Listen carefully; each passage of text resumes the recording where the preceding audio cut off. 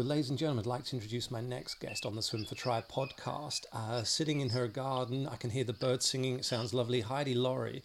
Heidi, you come from an amazing sports background. You chose psychology, um, and you have been focusing a little bit more on the commercial world, understandably, but the two have links. Sporting performance, business performance.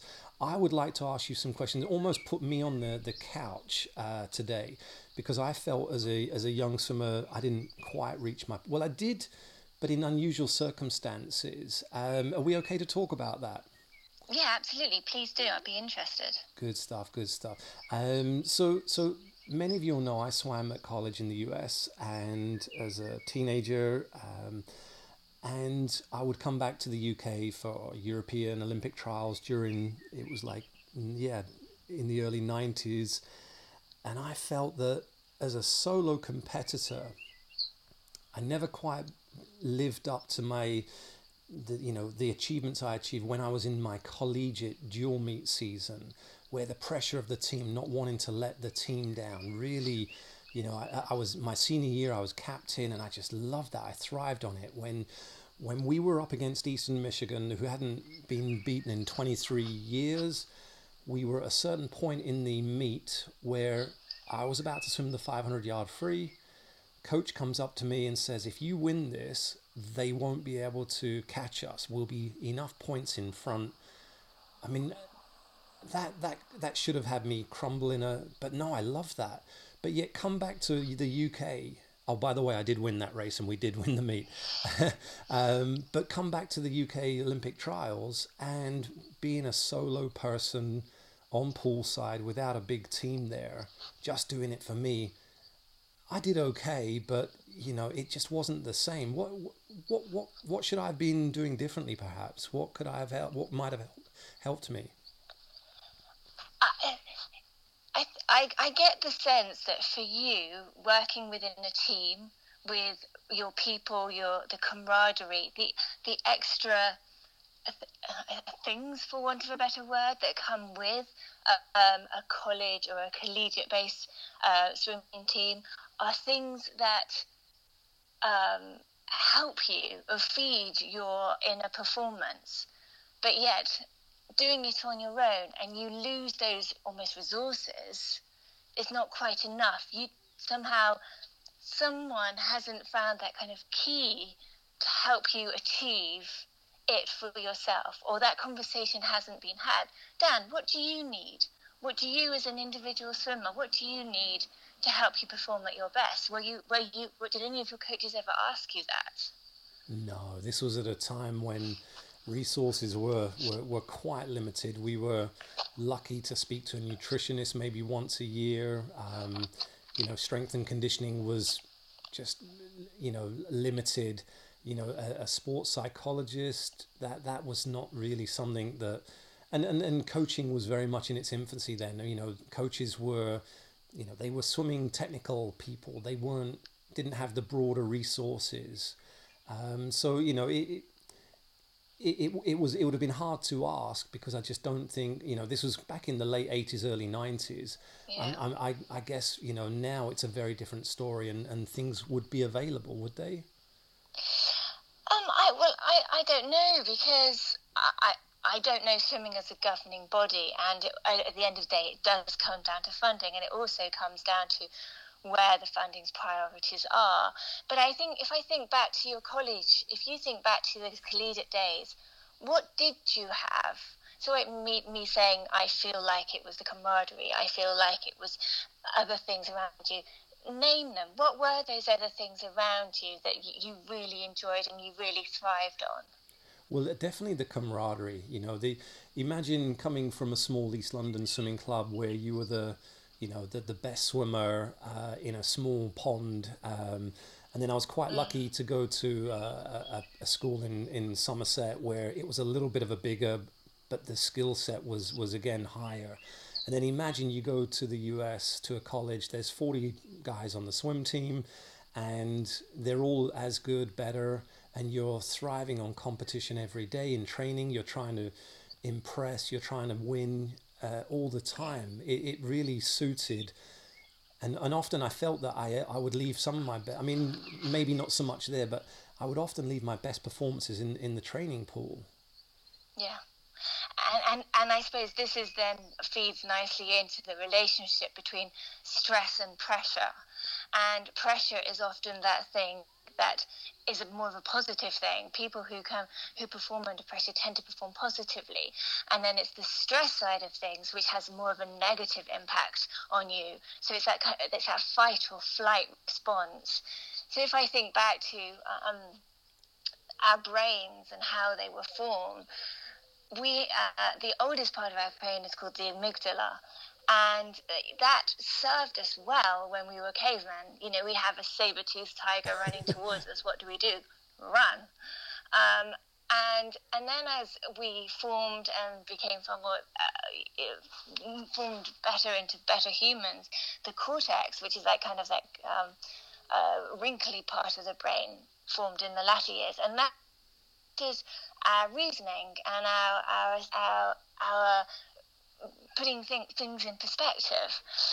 And the problem is that very often our immediate response to a situation is a result of the oldest part of your brain reacting, and that's normal, and accept that's normal. But what we need to learn to do is engage our cortex quicker. So, for example, for you and in competition and solo competition, maybe you were feeling from a solo perspective more stress, Yeah. whereas in a collegiate setting you were under more pressure, and that was the pressure that was driving you, but the stress was having a negative impact on your muscles, on your hormones, maybe on your whole attitude, and that could be the difference between your US days and your UK days. Interesting, interesting. I've met a lot of talented sports people, and often, when it comes to those solo performances, um, they're quite selfish and, win at all costs. I mean, Yeah. I don't know if you've been following the Michael Jordan Netflix documentary, The Last Dance, but he had an amazing ability to make something quite personal. He would, not even, well, often it would be real, but he just even needed to hear a rumor that somebody on the other team had mentioned something bad about him, and it would elevate his game quite remarkably. It's interesting that people that can turn that on. Yeah, absolutely. And it's about everybody finding their own key, if you like. And it's about finding that key. Everybody has their own key in order to activate the response that they require. For him, it was about being probably turned him more focused. It turned him more aggressive, but in the right way. I'm not talking about aggressive where he goes thumping his opposition. It would just make him more determined to get the basketball in the place that he wanted to be it to a teammate or to a person. Um, and that's what pressure can do. But the opposite is obviously stress, and stress is something that is obviously has a lot of negative impact on you, and prolonged stress even worse. If I bring it into business, for example, I worked with a CEO who had an insurmountable amount of stress on him, many balls in the air, not just professionally, but also personally. And he held this in his demeanor. He held it in the language that he wrote in emails, or then how he conducted meetings. And so what we needed him to do, or what I needed him to do, was to engage his cortex, to engage his reasoning part of the brain, not his amygdala. So for him, we worked out that he was a massive love of mathematics. So if he received, or when he received, plenty of emails which made his blood boil, as quote unquote, he would have to do this ridiculous mathematical equation and he would put new ones all with post-it notes all around his computer screen, and this just stopped that fight anger response. It made him Interesting. distract him, and calm down, do this mathematical equation, and then think, right, okay, what is the best response here? What do I need to do next? As opposed to be like, one-line emails in capital letters, or flying off the handle in a meeting because he wasn't happy.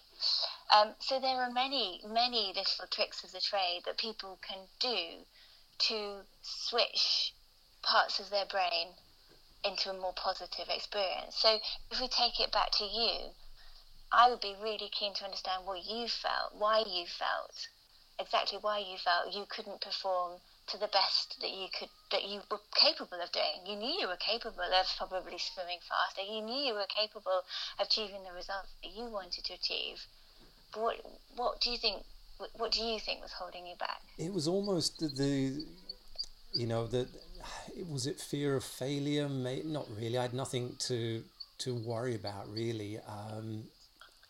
Was it the stage was too big and I just felt a little bit insignificant on my own without my team around me, and it was, if I only had if I swam slow, obviously it was a disappointment, but it wasn't like you had, it wasn't like you were letting down the team, and the US system was really strong, really competitive, and they would get the marching band to come in to try to upset the opposing team. They'd bring alumni swimmers from the 1950s in who would declare, "I'd rather go to jail than lose against Eastern Michigan," and they created this amazing where you just didn't dare swim slow. Whereas it was hard to reproduce that just as a single swimmer, even though it was more important at the Olympic trials. It was the opportunity of a lifetime to go to the games. It was just hard to recreate that. Yeah. And I can absolutely understand that. I myself was a tennis player, and I would play much better when it was either be it my county, Warwickshire versus Gloucestershire, or England versus Germany, or any of those things. But when it came to me on my own, on a court, from my own self, I really struggled. And I've thought about this a lot over the years, why, and it comes down to, I was just not hungry enough for me. I did not want it enough for me. Everything that I wanted to achieve for my team. And so therefore, an individual sport was not the right thing for me. Yeah, simple as that. But now, unfortunately, a lot of a lot of triathletes are going to be listening to this, since that's who I coach mostly, and that you couldn't ask for a more solo individual sport. I mean, Ironman, goodness me, you're on your own from 3:30 a.m. The gun goes at, I don't know, 5 or 6. You're swimming for 3.8k, biking on your own for 112 miles, and then, my goodness, you've got to run a marathon to finish. And some people just seem to thrive on that. Is there anything, I've done a couple and I did okay, but again, it just wasn't, it wasn't the fun day out I'd hoped. I just kept listening to my mind telling me, like, what on earth is this all about? How do you shut out those? Some people refer to this as a chimp chattering away on your shoulder. Have you come across? Yeah. It's the psychiatrist to the Sky Team. Yeah. Do you know what? I am going to talk to skills I have ever learnt. And I learnt this skill from a guy called Dr. Ian Cockerill, who was my psychologist playing tennis. And it has served me very well in my life. And it's called visualization. And you have seen on the tennis courts tennis players with towels over their heads, or golfers, or even skiers at the top of a race, a big downhill competition. You can see them, or Formula One drivers. And it is basic visualization. It's about, you practice it and practice it and practice it. So when it comes to the day, everything you do becomes innate. So how do you do this? Well, say you're running, you want to run first ever Ironman, and you've got these fears of, I don't know, maybe your swim isn't the strongest, or your bike isn't the strongest. Put those to one side and close your eyes, and you have to drink it all in. and have to think to yourself, okay, what if I do a really great swim, what does that feel like? What does it smell like? What do the competitors around me look like? Do I have friends in the crowd? Do I have family in the crowd? And really focus and think, yeah, you know what? I'm going to do that swim in, tell me a good time, a decent time for an Ironman swim. I don't know. I think a lot of people would be very happy to go under the hour. We could Okay, and keep it yeah, we're simple. going to go under 59 minutes, right? And really, really focus on that. Like, feel that your arms, your pull, that you're really gliding through the water. It's not a struggle. Even if it's a choppy day, don't go to that. Just feel the positive energy.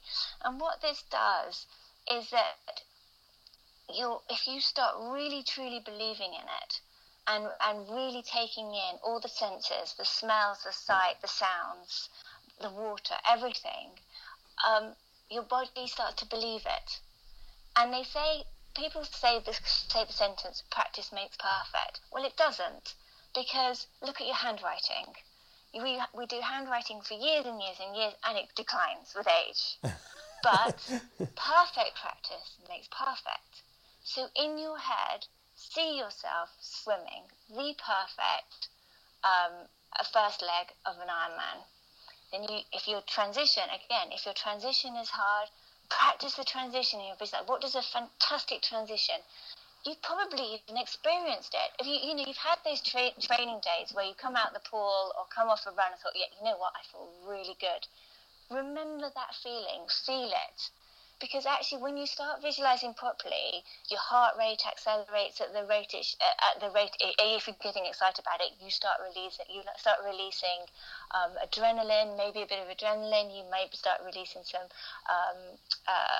serotonin and some other really good hormones, and your body really starts believing it.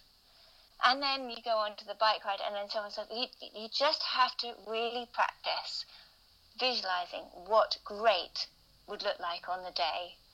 And it takes time. And I have done this at the hardest times in my life. Like at my dad's funeral, I had to do that so that I didn't break down constantly throughout my speech. I have done it at my wedding, so I didn't break down at my wedding. It is a really powerful tool. Doing a presentation to the board, an interview. It's a really powerful tool. And also what infiltrates then is self-belief. You have real self-belief. And without that, if you don't have self-belief, no one's going to give it you. But visualization really gives it you. If you get it right, it's a really, and I'm sure I found it easy, but I have worked with a couple of golfers who found it really, really tough. I think many of us It, might have brushed on it, but not nearly as in depth as you've just described. Talk yourself through the race, how it's going to go, but never to the extent that it might elevate a heart rate or, get you the butterflies going. That I think, yeah, you're right. It needs to be a lot more in depth by the sound of things. oh yes, go really deep. Actually believe and think that you were there on the day. But prior to that, also start thinking like you've done a really great training session in the pool, on the run, on the bike, a transition, whatever it may be, and hold on to that feeling. What does that feeling, and reflect on it. My legs felt strong, my arms felt strong, the water was a great temperature. All these things, log them. And then when you go and just sit in a quiet place, lie down, wherever it is the most peaceful place for you, and close your eyes and just see the race. Just watch the race play, and maybe add in your mum, your dad, your children, whatever it is that will give you that extra kick. And it might even come down to the point where you say, you know what, mum, dad, kids, girlfriend, boyfriend, I need you to stand at this point, and I need you to stand at this transition. I need you to stand at the 10-mile mark, and I need you to shout for me, because that's what you have seen in your visualization, and it will give you that injection, that motivation, that strength to hit your goals. I was going to ask, so that's a preparation tool, but what happens when you're out on the run and you've had it's been a long hot day, you're tired, you've still got 10 miles to go. Can we employ that again while we're actually in the race? I, well, It's funny you say that, because I did actually used to do visualization when I was helping my husband train for a marathon. But what would end up happening is that I go into a little bit of a trance, and I don't know if I wouldn't say that's an easy thing to do. It might be just because I've been practicing it over many years. But what I do think in a race, and you also see other sports people do that, is have positive affirmations. And they can be really powerful. So I used to have post-it notes inside my tennis racket bag. I have some golfers I have worked with have written them on the inside of their arms. If you feel those negative thoughts and doubts creep in, having those positive affirmations, just if you can, unless they get washed off or someone hands them to you on a board or you put them on a drinks bottle, that does wonders, because at that point you have got to have faith in yourself. You have put the mileage in physically. You have put the training in physically. There is nothing more that you can do. The only thing that will let you down then is your mind. And you are in control of your mind. Everyone is in control. And being in control of your thoughts is quite... it's not an easy thing to do. Because I think if you think about everyday life, we're bombarded by negative news, we're bombarded by things that we should be doing that aren't doing. We're Instagram, people have the perfect life and we don't. And it is not easy to constantly think positive. And I also don't think it's natural to think constantly positive. But when you're in a race, you have to think positive, because you chose to do this. You want to do this. Physically, you know you can do this. You have done the training. It just comes down to mental. So positive affirmations will make you remember why you're doing it, what you enjoy, that you can do it, and it will help you get through that last bit. That's wonderful. I'm so excited. I actually want to go into something now. Unfortunately, there's nothing really available, but no, that's really got me fired up. That's interesting. I wanted to ask about, so now I'm a coach, and in terms of getting the best out of my swimmers, I've swum for a lot of different coaches, had very different styles, and I guess this is transferable, isn't it? Whether you're in the business world, you're a leader, you're in charge of a team, there's very much the what would you call him, the dictator. I've swum for many of those. It was his way or the highway. There's the softly approach where the swimmers want to do well and swim and well for their coach. Some people resent it but sort of want to do well to show the coach. I've seen many different styles. How do you feel? Is there one? There clearly isn't one style that works best. You've got to dial in, tune into your individuals in front of you, and see what makes them tick. Is that how I can become a better coach? Yeah. I think so. Coaching in sport and coaching in business. Well, coaching in business has definitely taken off extremely. Gone on a massive trajectory in the last 10 years. I think being a coach is interesting. So I actually used to work for a company called Lane 4, and our CEO is Adrian Morehouse. And I heard quite a few times tell this story, how his coach was not a swimmer. In fact, he couldn't swim at all. He got his coach to go in the water once, and he nearly drowned, and Adrian had to save him. So I think there is this kind of fallacy that coaches have to be have to have lived and breathed it to be the best coach. I don't agree with that at all. I think for me, a coach is someone who gets inside your head, who's someone who knows you, who's someone who wants to get the best out of you and wants to find out how to get the best out of you, even when you don't know how to get the best out of yourself. And it's also about empowering people. So for me, empowering people is not just saying, look, you can do it, just go do it. Empowering people is about giving them a task and a responsibility and them achieving the unachievable, what they believed to be the unachievable, rather. And so for me, a coach yeah, it comes down a little bit down to chemistry. You're absolutely right.